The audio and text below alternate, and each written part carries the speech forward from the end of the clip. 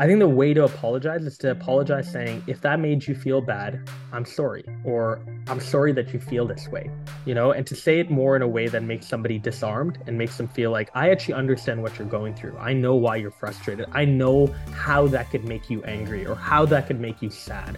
And then to go into the discussion around, but this is where I'm coming from, or this is what I'm going to try to do next time to be a bit better. I found that to be also a really cool strategy to not only disarm people, but then make them feel like you're approaching again a conversation through kindness and empathy versus through just brute strength.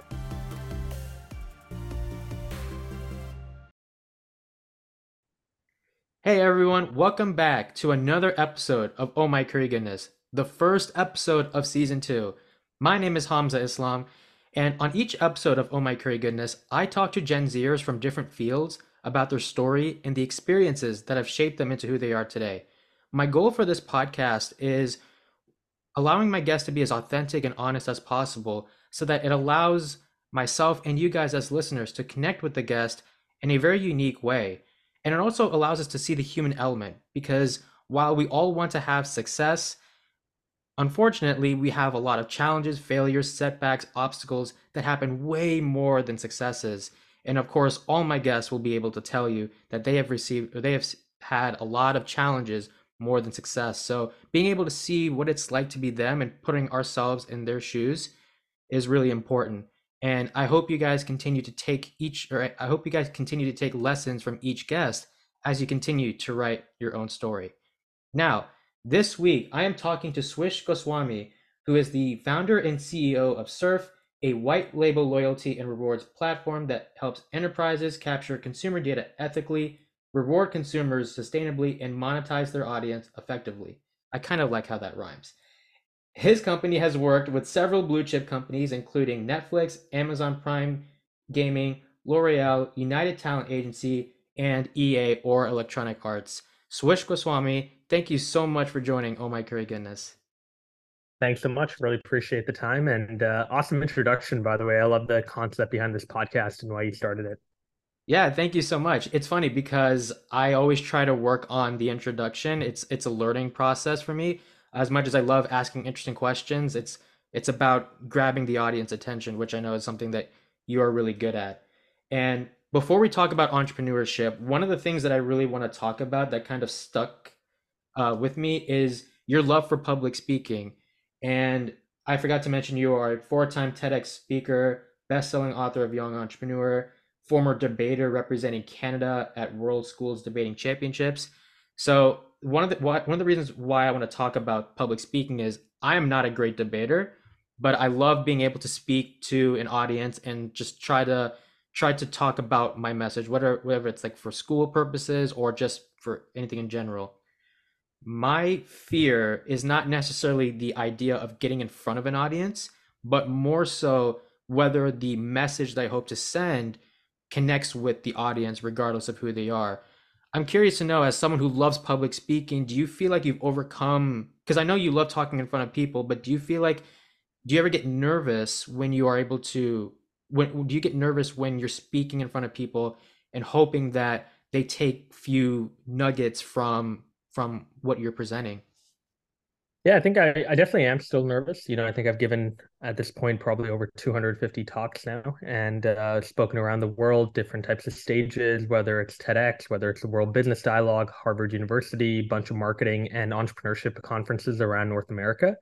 I still get nervous even if I'm giving a 15-minute talk or even if I'm giving a 1 hour talk. And I think the reason why is because I genuinely care a lot about, like you mentioned, making sure that when I get up, I have good energy, I am confident, but I'm also leaving the audience with nuggets that they can go and act upon that very night or the next day.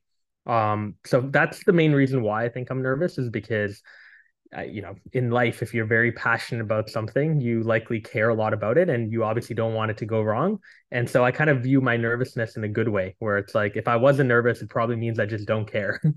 Versus at least when I'm a little bit nervous before a talk, that adrenaline kick is actually really cool. It's addictive, in my opinion. And it obviously shows that I care so much about what I'm doing when I get up on stage. What advice, or let me ask you this, because I obviously those nerves happen, but how do you manage them? Because I think for one, it's one thing to say, okay, I need to do this, I need to do this, but then when it's at the heat of the moment, that's a completely different level of anxiety. And I don't know, maybe you can elaborate on this. One of the things I've learned when it comes to public speaking is to never focus too much into the future. So when you're about to present, don't focus on the audience clapping. I think one of my favorite podcasters, his name is Jay Shetty. He talked about how don't he doesn't ever focus on the end of the presentation. It's more of like those next couple of seconds or like the steps he's going to make before he addresses the audience. So for you, like how do you handle those in the moment nerves, let's call it that way? Yeah, again, I think one of the things I've done is try to structure my talks around things that I know a lot about. I think the only times I get really, really nervous when I speak is when I'm asked a question, for example, and I don't really have expertise about it. So that's where I think for me, when people hire me to talk, for example, I tell them very honestly before going up on stage, I'm only going to speak about things I know a lot about or have a lot of experiences within. If I don't know the answer to a question, I'll be very honest with you and just say, hey, I don't really know, but here's my opinion in terms of my best guess. So I think that's the best way to kind of counteract any nerves. I think as long as you're speaking about things that you've done, things that you know a lot about, it's very hard to get nervous about that. Obviously, some people have intrinsic stage fright. I think I've gotten over that quite a bit. And I think for me, I typically don't care what people think about me as it is, which helps. When you get up on stage, I don't care, how people perceive me in terms of my voice. I don't think I care how people perceive me in terms of how I look, what I wear. I think I do care, obviously, what I say and how people will interpret that. But again, that's what comes down to, my knowledge and my experiences, which I know I can control because I'm only speaking about that and nothing else. So I don't know if that makes sense, but I try not to think about things that are out of my control, and I try not to give too much credence to the audience to let them determine my happiness or my confidence before I talk. Yeah, that makes total sense. And I believe everything you said is really helpful. And I hope that people take away, because public speaking is not an easy skill. It's not just about talking, it's about connecting.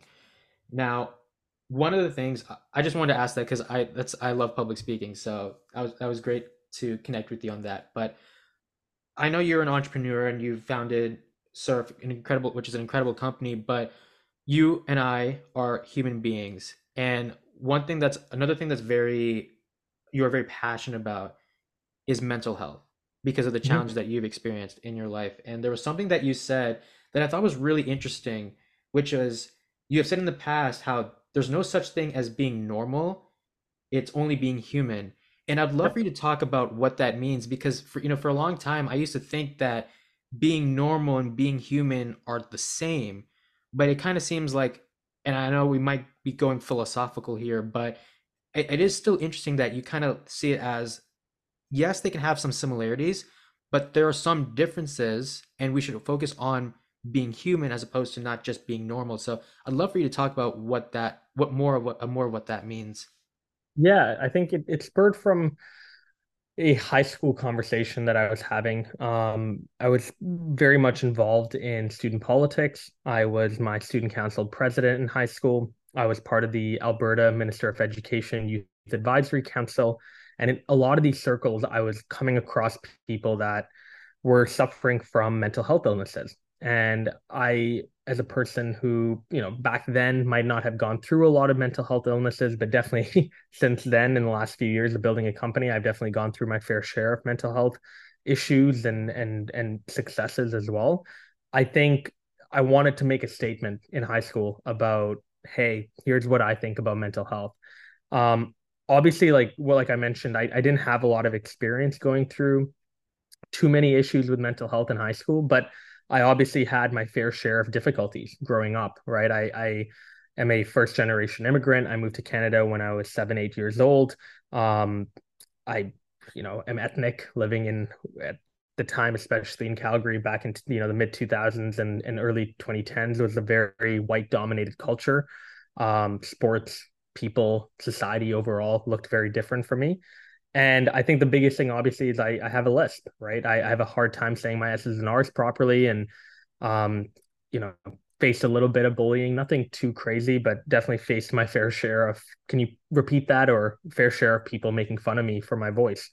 So I think that's what I wanted to convey in that message of there's no such thing as being normal. There's just being human. Is I do believe that every single person has gifts. Every single person has something they're uniquely smart or uniquely good at. I like to focus a lot of my time and energy when I meet people on that versus on their weaknesses or versus on things that are a little bit out of their control. For me, my Lisp, it's definitely gotten better. I actually oddly think that it only became better when I started speaking publicly more, as opposed to being very shy and being to myself. But there's no, removing this out of my life. This is a part of who I am. And I personally think I'm normal because of it, which I think is pretty cool. Yeah, that was really interesting. And yeah, thank you for being able to share like some of those experiences, such as the fact that you had to ask for or ask or repeat a certain phrase because you couldn't understand it. And similar to you, I don't think I didn't go through too many difficulties, but I did have challenges growing up. Um, I think my dad used to say like I couldn't say a complete sentence like in Mm, English until like yep. first or second grade. Right. So definitely an awkward experience. And I think it's just, and I'm still shy even today, which is weird because I have a podcast and I'm being able to connect with a lot of people all over the world, but it's still a challenge for me. Like, even now, it's like you're talking to people, but you still have this fear of not necessarily social anxiety, but it's like Mm, when you are talking to people, there's just this level of fear that you can't really, you for some reason can't control. So I'm glad we're able to connect with that. And I think at the end of the day, yeah, you are right. It's not about being normal, it's about being human and not yep. looking at things as strengths or weaknesses. Yep. Um, I saw that you talked about how you're first generation, moving from you live in Canada, but you were born in Singapore. Correct me if I'm wrong. Yep. And I thought this was really funny because one of the sports you played growing up is cricket, and I don't know how many people, if people have been checking my podcast or have been following my story, but my parents are from Bangladesh, which is a country in South Asia. I don't know if Singapore is like that. I usually think Bangladesh, India, Pakistan is South Asia, Yep. and one of the most popular sports is cricket. Mm, Now, I brought in athletes on this podcast and they've told me what their sports have taught them about life. Now, I'm sure a lot of people in the United States and Canada will look at cricket and say, Swish or Hamza, how on earth are you able to play a sport that takes 8 hours to finish? mm, So, you know what? Whatever. That's their problem. But I do want to know because I feel this way. Like whatever sport you play, there are things you can take away from each sport that you can apply to your personal life. I want to yep. ask you, when it comes to cricket, as weird as it is to many Canadians and Americans, what are some skills you feel like you've learned from playing cricket that you feel like you've been able to apply in your personal life? Yeah, I mean, that's a great question. First and foremost, cricket is a very popular sport now, thankfully, in North America. Like it's becoming more and more popular. It's great to see that there's so many Canadian cricketers now, especially that are playing in not the IPL yet, but the Caribbean Premier League, CPL, which is the second biggest division, I think, behind IPL. It's also great to see that the United States, their team is more and more competitive. I think the United States actually almost made the World Cup this year, which was pretty cool. So that's great, that cricket is becoming more and more accepted. I always told my friends growing up that I didn't understand the appeal of baseball. People, the ball isn't thrown as fast. The ball is not as hard, and yet everybody around who are catchers are wearing gloves. Meanwhile, in cricket, the ball goes faster, the ball is harder, and people don't wear gloves. And so I'm like, why would you want to watch that? That is way more visceral, way more physical of a sport than I think baseball is, in my opinion. That being said, yeah, with cricket, I played a lot of sports growing up, honestly, like volleyball. I danced, I played basketball. Even today, I play tennis. I love my driving simulator. I believe, racing is a sport. And so I love being able to participate in that more from like a sim racing online perspective. But out of all the sports that I've done, I think cricket has taught me the most about teamwork. Two things that have come to mind for me is number one, we used to have a big thing on our cricket team when we'd want to amp the team up before a ball was being bowled. We'd all walk in from the field. We were all fielding. We'd all walk in slowly, and we'd start just yelling "Wolf Pack, Wolf Pack, Wolf Pack, Wolf Pack, Wolf Pack," getting louder and louder and louder before the ball is bowled. And I actually have used that for our existing team as well. Anytime I want to raise the level of engagement or get people a little bit more amped in our syncs or in our Friday team calls, we chant Wolf Pack, Wolf Pack, Wolf Pack, which I think is pretty cool. The second thing is obviously to realize that in cricket, you have to be very reliant on your team to win, right? It's 11 people on a field. If you're a fielder, I mean, yeah, you'll get the ball a couple of times, but at the end of the day, you're one of 11 people that need to do their job well. There's a bowler that needs to do their job well. There's a wicket keeper behind the stumps that needs to do their job well. But beyond that, every other member of the team needs to focus in every single ball. And I honestly think cricket is cool because it doesn't matter where you're fielding. You might actually go through an entire game and not even have touched the ball once. Like there were times where I would be playing, third man, and I'd be at like the very back of the field behind the batsman, and the ball typically doesn't come there very often. But that's the cool part is that even if the ball doesn't come to me, I every single delivery need to lock back in and focus and pretend like the ball is going to come to me that delivery. So I think it's pretty cool, the fact that you have a game that yeah, it's very long, but it doesn't matter if you're batting or fielding, you really have to lock in every single delivery and you have to stay very focused and in the zone, which very, very few people can do, especially at a high level. For sure. And before I add on to that, I want to give a shout out to the USA cricket team because they qualified for the 2024 Mm-hmm. T20 World Cup. T20 is 120 balls for those who are wondering. Like each team Much gets shorter. 120 balls. Yeah. So shout out to the USA cricket team. But I think what you said is so true. And one of the things that I think of when it comes to cricket, and I'm sure you might agree with this as well, is one, patience, because you can't like, and it's funny because as a Bangladesh cricket fan, I usually joke with my friends like our games end in 5 minutes, we lose in 5 minutes. But it's true. You have to be patient because you want to score as many runs as possible to make it difficult for the other team if you're batting first, or if you're batting second, you want to finish the game as quick as possible. But the last thing you want to do is put your team in a situation where now that what you think was easy now becomes more difficult. So you have to Yep. be really patient and knowing that you can't just always play hero ball. Yep. You have to really be careful. The Yep. second thing that really comes to mind is similar to patience, but technique, right? Because in baseball and cricket, hypothetically, you want to score either a home run or 6 runs, respectively. And I Yep. think in podcasting or just anything you want to do, yes, you have a great idea. Yes, you're passionate about something, but you can't just go in and play the hero or try to do everything incredible at once. It takes a Mhm. sort of craft or artistry or planning. So I think patience and knowing that it's a process, no matter how long, how easy, quote unquote, the target is, and also Yep. the fact that even though you want to be able to do that incredible thing, that you have to have a plan. You can't just go in and expect everything to go well just because if you do, you put yourself and your team in a much difficult situation. So that's where I kind of see it that. But yeah, that's where I'm looking at cricket. Definitely agree with you. 100%. Now, athletes, I learned about this a lot with athletes, but it applies in entrepreneurship or just in life in general, which is, and you mentioned this in the beginning, where there's things you can control and things that you can't control. One thing that no one on this planet can control is the future. And Mhm. well, most of the time you can't control the future. I'll say that. You can't control the future. You could put in your best effort and no matter how great of a performance you can have, you can still lose.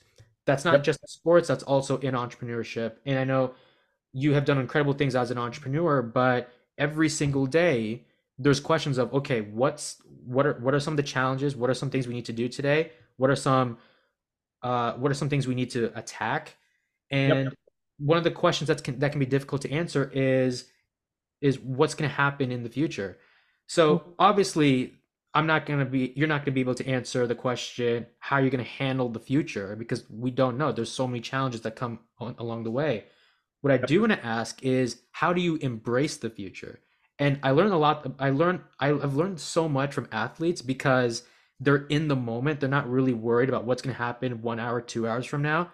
So I'm curious to know, because sometimes you have this nervousness, like, oh, I'm worried we might fail, or I'm worried that it might not go well. I just finished exams for college, so every exam it's like, what if I fail? Instead of looking at it as the opportunity to be successful, or the opportunity to tackle this, or to do well. So for you, obviously, you have your highs and your lows, but how do you embrace the future? Because that's not something that a lot of people are able to incorporate in their mindset. Yeah, I try to boil the future down a little bit into like a simpler lens, if you will. I try not to think too far out. I have obviously aspirations, and if you ask me right now, like, hey, what do you want to do in your 30s or 40s, I could probably give you a general answer. But I think I've moved away from that system that I used to have when I was like 18, 19 years old, where I would tell you, oh, here's exactly what I'm gonna do when I'm 25, 30, 35, 40, 45, kind of pigeonholing myself to like a specific time or a specific age that I need to accomplish something or start something by. Um, I think it's also cool that, for me, again, I have a high level, understanding in terms of my desires and aspirations kind of far out, but I have a very refined view of the future when it comes to like the next 6 to 12 months. And I'm very diligent in terms of reflecting on that to think, okay, what do I want to accomplish in the first half of 2024? I've thought a lot about it already, and I'll probably do even more thinking during the Christmas holidays, but that's something that I think I'm excited by, because when I'm able to then start putting specific things down that I know are very achievable, because I'm not having to wait 5 years. I have to literally wait 1 month to kick off 2024. I think it's far easier for me to start putting a plan together that's actually achievable, that's based more in reality than just a far-fetched dream. Um, Obviously, there's times where you wake up and you feel doubtful. There are times where you feel anxious. There are times where you think, well, what if this doesn't work out? Well, what if my health, degrades? What if my family health, degrades? What if my friends go through a really tough time? Like there's always, there's no shortage of anxiety and doubts in the world that you can conjure up in your mind. But again, I think going back then to the positives and looking at, here's my next 6 to 12 months, and here's some of the really cool, exciting things that I can look forward to.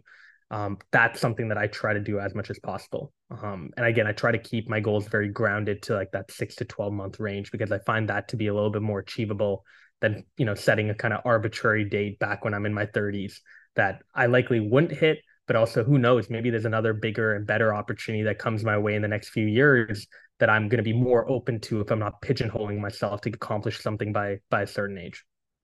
It reminds me of, there's this, I'm going to use exercise terms because it's like similar to sports, but if you want to do 100 push-ups in one setting, you can't do 100 push-ups in one setting.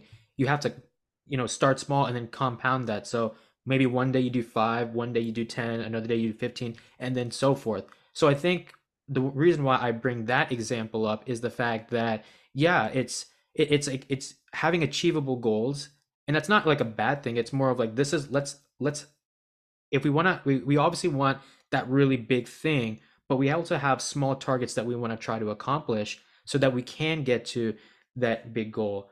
I know you also have a podcast about racing, and so one of the things I worry about when it comes to podcasting is, not worrying too much about what 2024 is going to look like, 2025, 2026, 2027. It's more about, can I just focus on one guest at a time? I think there was a book I read about the other day, which is The Power of One More. So try to do things one more time.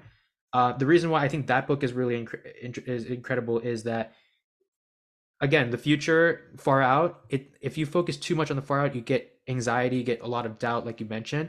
But at the same time, if you are able to focus on that next thing, then it's much more achievable. And then also, in a weird way, and I wish I could have a better understanding of this, but it's like, when you're able to focus on doing something one more time, it feels like you are somewhat closer to reaching your end goal. I don't know if that makes sense. I'm still like, I'm trying to like understand that part of the book, but it's like, you want to be able to obviously do that really incredible thing, but one, having achievable goals, and then also secondly, focusing on trying to live for like the next day, or trying, what's that thing in wars, like trying to fight another day, if that makes sense. Yeah, and I think that's a cool way to live, right? Is living more in the moment. I've been trying to work on that for a while, just like living in the present, living in the moment. And I think, I think the only way to tangibly do that is to accept what you currently have. And I think the reason why I had a difficulty growing up, especially in my early 20s, when it came to living in the moment, is because I was never satisfied with what I had.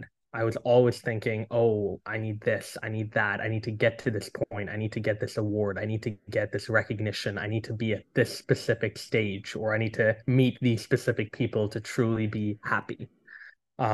Versus, I mean, right now, like I have been telling so many people that 2023 has been like one of the happiest years of my life in terms of not only like feeling happy and feeling grateful, but just feeling at peace, feeling like, wow, I've done a lot. I am currently doing a lot. And what I've taken on, I feel very happy about. It brings me a lot of energy. It brings me a lot of happiness. It makes me feel very positive every day. Um, and I think that's the best way to live in the moment is when you start really just not only being grateful and being happy, but just being at peace with what you have. And it doesn't mean that that ambitious, hungry fire in me is gone. It's definitely not gone. But I think, even if tomorrow, like I pressed a button and I said, okay, you know what, like I'm not going to accomplish anything more in life, I'd be fine with that because I have, the existing projects I'm working on that really, really excite me. Like if you had to tell me you have to work on surf for the rest of your life, you have to continue to build out the Track Limits podcast, you need to continue to speak about your book. Like I'd be more than happy to continue to do all of this for the rest of my life, which I think is very important to kind of getting grounded and feeling at peace. Let's talk about gratefulness because it's funny. I interviewed a mental health activist and we talked about the idea of gratefulness. And one of the things that she focuses or she talks about is not being, not just being grateful about all the good things that have happened in your life, but also the challenges and the obstacles that have come along your way, whether that's within your passion project. I know it's a company, but like let's just say passion project, because as an entrepreneur, or even in your personal life. And one of my favorite questions to ask on the podcast is, and I ask this because it really allows me to put myself in your shoes or people's shoes. Is what's an experience that you look back and at the time you thought it was the worst experience or like the worst day period of time in your life, but in a way you're also grateful that you went through that experience because it made you become a stronger person today. I want to ask you because I mean, obviously people can learn more about your company and what you've done. And obviously, I mentioned the TEDx speaking. Obviously, you've done so many public speaking engagements. You come across as a person that loves talking to people. So clearly, on the outside, meeting you for the first time, you seem like the type of guy that has had. It feels like you have everything figured out. But at the end of the day, and obviously you know this better than everyone else because you know yourself better than everyone else, there are challenges and experience that you've went through. So what would you say Yep. were some of like the worst experience that you were like, oh, I hate this, but now looking back today, you're like, you know what? I'm grateful that I went through that because I've become a much better person today. I think there's two that come to mind. One's professional, one's a little bit more personal. I think on the professional side, having to make layoffs during the pandemic, that was very tough. And we hired very quickly in 2018 and in 2019. We ramped up to a team of around 32, 33 people. Um, we had people that we hired that were dads and moms with kids at home, people that we had interacted with because even though we were a fully remote team, we were a very tight-knit team, talking almost every day as a team, doing things like Friday team calls with a Friday cheers where we bring family members on camera and get them to chat with each other, doing a bunch of retreats, doing a bunch of meetups in various cities.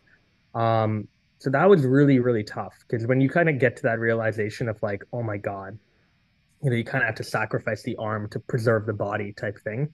It sucks. It's terrible. It doesn't feel great. You look at people, you get on a Zoom call with them, you got to tell them you're having to lay them off. They, for a lot of the calls we had, were blindsided by it, didn't see it coming. Um, and there's obviously only so much you can say to make them feel better because, if I got laid off like that, I wouldn't feel great either.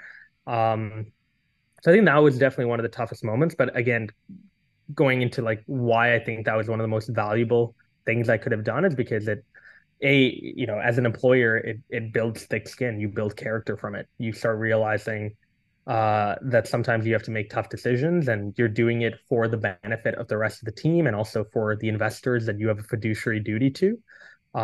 You also very much realize how to do it properly. Like, if I had to ever go down another series of layoffs, knock on wood, but if I ever had to do that again, there's a few things I'd probably change to make it an easier process, a more transparent process, an easier process for people that we were laying off.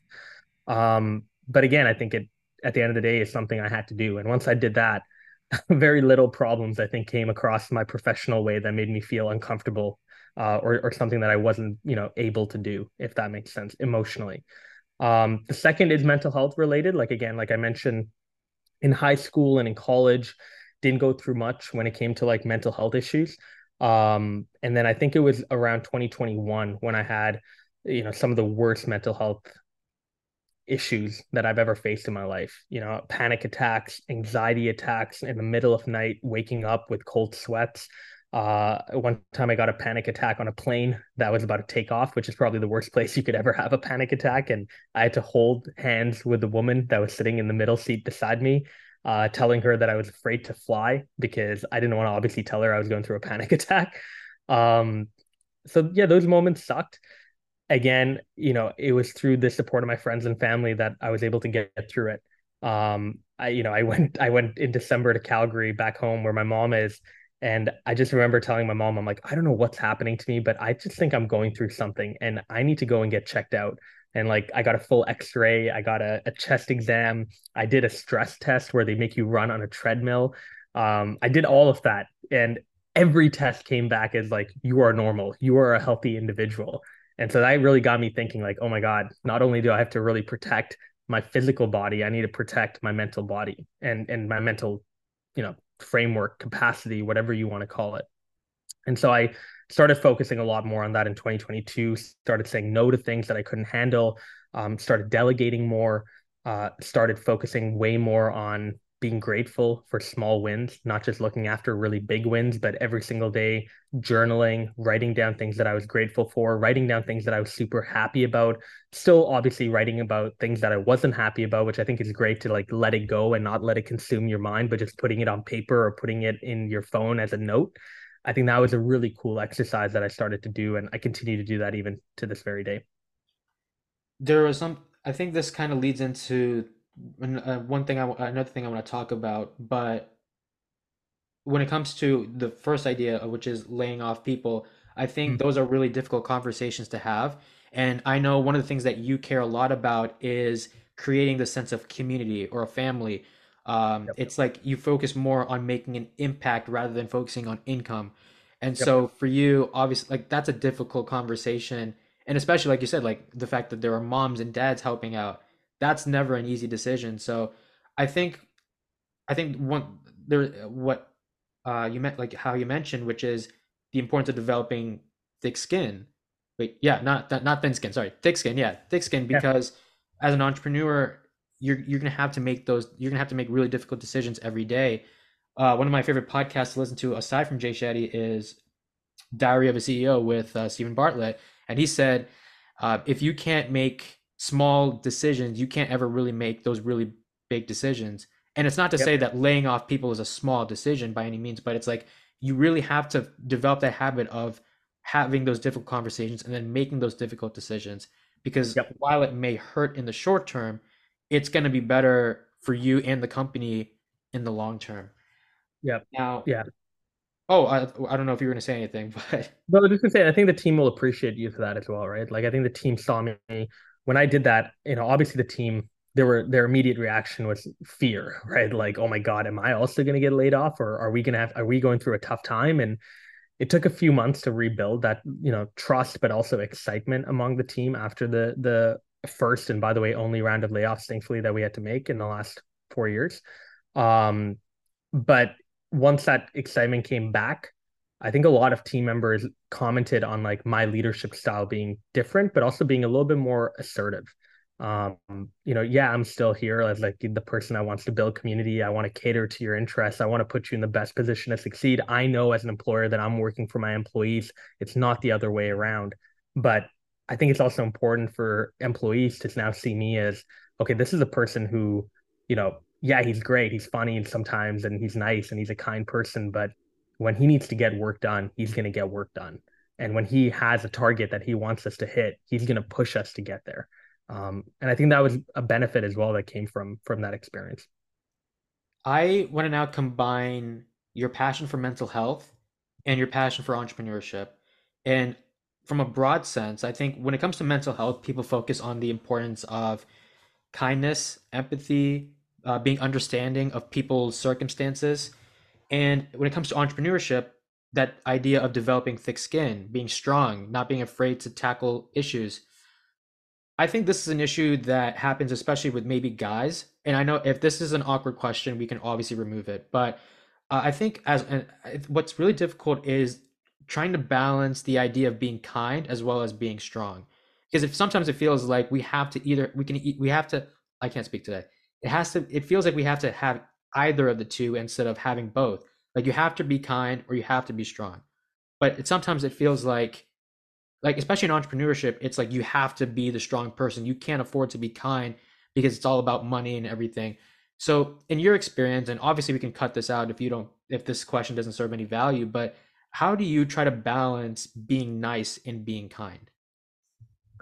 Yeah, it's a good question. I mean, especially as like, again, like you mentioned, right? Men, I think you're programmed to be stronger, more assertive, just naturally. I think women are leaps and bounds ahead of us when it comes to emotional intelligence. They typically have it at a very young age compared to men.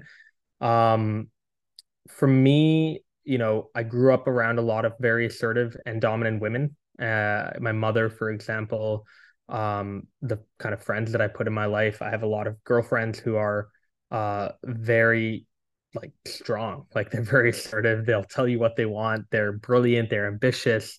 Um, and I think that makes me a better individual, for lack of a better word, because when it came to like looking at that balance between being kind and strong, I always felt that you should approach the situation very similar to how my mom or my friends would, which is approach any situation with empathy and kindness and only use strength when necessary.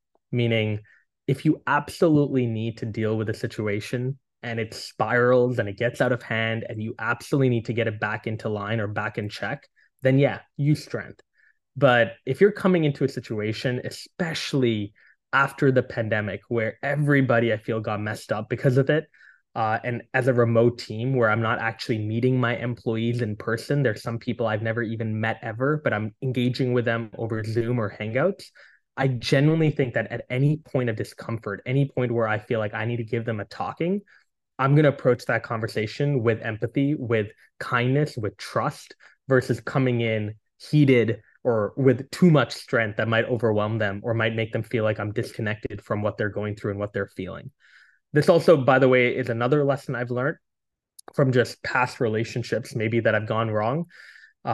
Is anytime a person complains about something you've done, just apologize. Like, unless it's absolutely absurd and unheard of, and you have to fight back against it, just apologize. But I think the way to apologize is to apologize saying, if that made you feel bad, I'm sorry, or I'm sorry that you feel this way, and to say it more in a way that makes somebody disarmed and makes them feel like, I actually understand what you're going through. I know why you're frustrated. I know how that could make you angry or how that could make you sad. And then to go into the discussion around, but this is where I'm coming from, or this is what I'm going to try to do next time to be a bit better. I found that to be also a really cool strategy to not only disarm people, but then make them feel like you're approaching again a conversation through kindness and empathy versus through just brute strength. Couple of things before I let you go. The first question is, and this is one of my favorite questions to ask on the podcast because it's one of those like human moments Yeah. because obviously you are passionate about what you do and everything the root of everything you do is coming from a want. Like I want to do this, not a I have to do this kind of thing. Yep. However, there are moments in your life where you have to do things that you don't want to do, or you don't want to do, such as the idea of laying people off. That's obviously that's not an easy decision. Mm. So in your case, even though you're passionate about entrepreneurship and mental health, and obviously you've talked about how laying off people, like that's not an easy decision. You don't like doing that. What are some things that you don't like? What are some other things that you don't like about the things that you're passionate about? What are some of the things that I don't like about the things I'm passionate about? Well, I mean, I can name for each one, if the projects even that I'm working on. I mean, with surf, um, I'm generally a type of person that loves talking to people and pitching. I hate fundraising now. As somebody, again, we've raised a ton of money. We've done 3 rounds of financing. The last round of financing, I kid you not, it took about a year and a half to close that. And the reason why I hate fundraising is because I try again to control things that I can control. And I hate how much of fundraising comes down to things that are out of your control, right? Especially in the last year and a half with the type of market climate that we've been put into, with obviously interest rates going off the roof, with so many companies having to make layoffs, with so many venture funds now, totally changing their thesis and investing in different types of companies that they might have funded 2, 3 years ago. It sucks to have to raise money in a climate that is a little bit out of your control, right? Like again, I try to control my pitch, I try to control how I show up, I try to control how responsive I am over email, I try to control the answers that I give in a call or over email, or the deck that I send over, or the data room that I send over. But at the end of the day, like I've had so many VCs come back and be like, I'm sorry, we're not making any new investments right now. We're only funding existing companies to help them get through this period. And I'm just like, darn it. So that would be number one. Is when it comes to business, if I ever had to run another company again, I would try as much as possible to bootstrap it, make sure we don't raise too much money early on, make sure we're not reliant on fundraising. So, i.e., being profitable ideally from day one would be great, or at least getting to profitability a lot earlier than we've ever done, I think would be awesome. For track limits and the podcast that I run, I think the main thing, which I think the whole team would agree to, is travel. I love traveling. I think we did a ton of traveling this year, probably, over 100 flights, probably 140, 150 flights this year. But it can definitely get you out of your routine. So whether it's I want to work out more, I want to see my friends more, I want to play tennis every week, I want to, wake up at a particular time, go to bed at a particular time, have a very kind of consistent routine day over day and build up my momentum and confidence. It's very, very hard to do that with traveling. So that would be the only con for track limits is, we built this podcast. We wanted to make sure we weren't doing it virtually. That was our thesis. We're going to go to wherever our guests are located. It doesn't matter where you're located. We're going to fly to you. We're going to bring our camera, our lighting equipment, our audio equipment, and we're going to set everything up in your gym, your home, the track, wherever you are.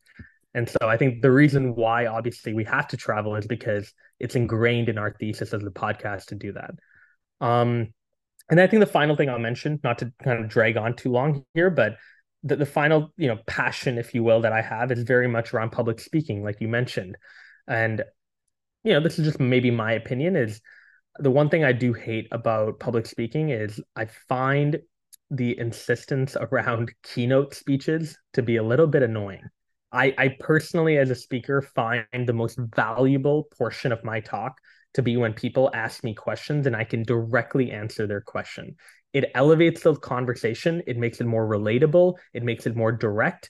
I would love, in my opinion, to do that more than giving a 45-minute keynote with slides that literally no one is going to remember the next day. So that's why for me, whenever I talk publicly, I now talk with no slides. If I am doing a keynote, I try to keep it to 10, 15 minutes and then we go right into Q&A. But I actually prefer the format of a fireside chat where you have a moderator come up, they interview me, maybe I'll kick a few questions back to them, and then we open up the discussion to the entire audience for like 30, 40 minutes to ask questions and really get deep into some of the topics that I mentioned.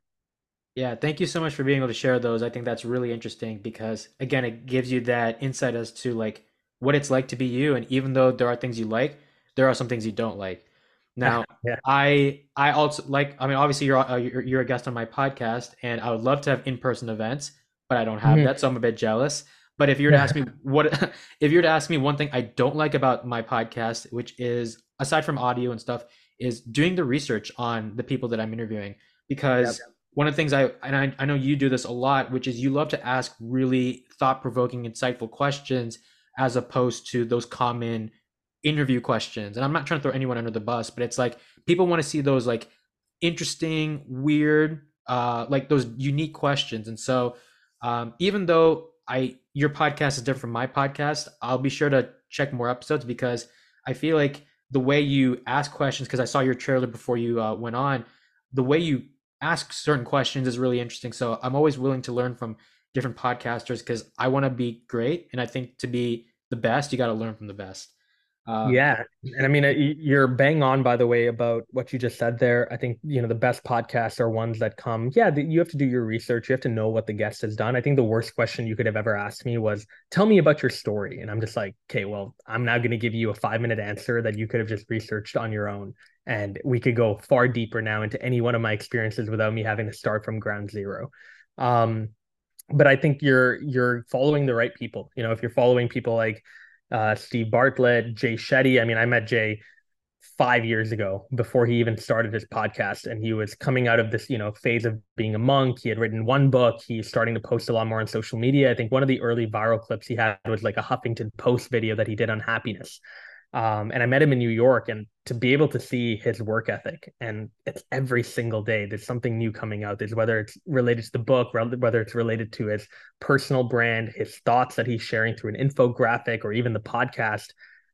Definitely someone to look up to for sure. And the questions he asks are, incredible. That he gets people who are celebrities to come on and start crying on his show because they don't typically get those questions in any other media interview that they do. Absolutely, for sure. My last question is about your mindset in that a lot of people on this podcast, and I'm sure in life in general, will say their biggest enemy is themselves. Mm. Now, obviously, like you said, there's things that you can control and you can't control. But Yep. given that you've had so much success in your journey, what tools have you been able to equip what tools are you able to equip to help you overcome or deal with those negative thoughts in your mind? Because they are always going to come in your mind no matter what. But having the right mindset or right tools to help your mind get rid of those negative, evil versions saying that you're Yep. stupid or you're bad, having the right tools or the right mindset is important. So, what are some ways you've been able to deal with that negative self-talk, for lack of a better word? Yeah. Yeah, I mean, two things I've done is number one, surround myself obviously with the right people, whether it's my co-founder, whether it's the rest of the podcast hosts, for example, at Track Limits, whether it's my family, my friends. These are people who, by the way, they're critically honest about things they don't like about me, but they're also very supportive, right? They're very supportive anytime I do something or I have a question or I'm feeling very doubtful of myself. I know there's like 4 or 5 people that I could call right away and they'd give me a really good talk and they'd uplift me and they'd continue to motivate me and remind me of things that I, again, should be grateful for, or things that I should be proud of. So that'd be number one. I think number two, personally speaking, is traveling. I know I mentioned it as a con before, but it's also great to be able to go and realize just how big the world is. How big the world is, how different cultures work, how different cultures eat, how different cultures operate on a daily basis. It starts to really put your problems into a vacuum and make you feel like you're this. You're Yeah. a small little ant in a microcosm, in a macrocosm in a huge ecosystem. And so I think it's nice whenever you feel doubtful or anxious to just view your problems as, there are problems. You should obviously face them, but there are people out there that definitely have it worse, and there are people out there that they're not complaining, they're getting on with their day, and I think you should too. And actually, the final thing I will mention when it comes to those kind of anxious or doubtful moments is being in motion. I also find that just keep working. Like there's going to be down days. I again even now don't have a week, for example, where I feel like, oh, every single day I'm waking up and I'm getting up on the right side of the bed and I'm getting up and feeling super motivated and amped up to do a TEDx talk. It's like, no, I'm getting up sometimes and I'm feeling a little bit groggy. And there are times where I'm getting up and I'm feeling a little bit anxious, or there are times where I'm getting up and I'm feeling like I actually don't want to get out of bed because I am not ready to have the day of calls or day of meetings that I have. And I think the days where you then take those moments and you show up And at the very end of the day, when you go back to bed, you look at yourself or think to yourself, oh my God, at like literally 12 hours ago or 13 hours ago, I wanted to not get out of bed. And yet I got through all of that. It's the best feeling to be able to overcome those initial feelings, to be able to get to the end of the day and feel super proud of yourself and super amped that you showed up and you were constantly in motion. That's, in my opinion, a great thing for me when it comes to getting over anxiety and doubts that I have. I'm definitely gonna apply those things in my life, and I hope listeners tuning in will do that as well. But Swish, I know you are running an empire. There's so many things that you are tackling, but I just want to say thank you so much for being the first guest for season two for Oh My Curry Goodness. Thank you for all the incredible insights that you have brought on, not just with that question, but overall. And good luck with everything. And I'm gonna be following your podcast and hopefully learning from amazing podcasters like you. But thank you so much for taking the time out of your day to be a part of this podcast. Appreciate it. Thanks so much, Hamza. Thank you guys so much for listening to this episode. If you guys like what you saw, be sure to subscribe to this podcast on Apple Podcast, Spotify, or wherever you get your podcast. You can also follow us on Instagram at the OMCG Podcast for more information on guests, preview clips, and more. Please continue to support this podcast in the future, and I can't wait to see you guys in the next episode.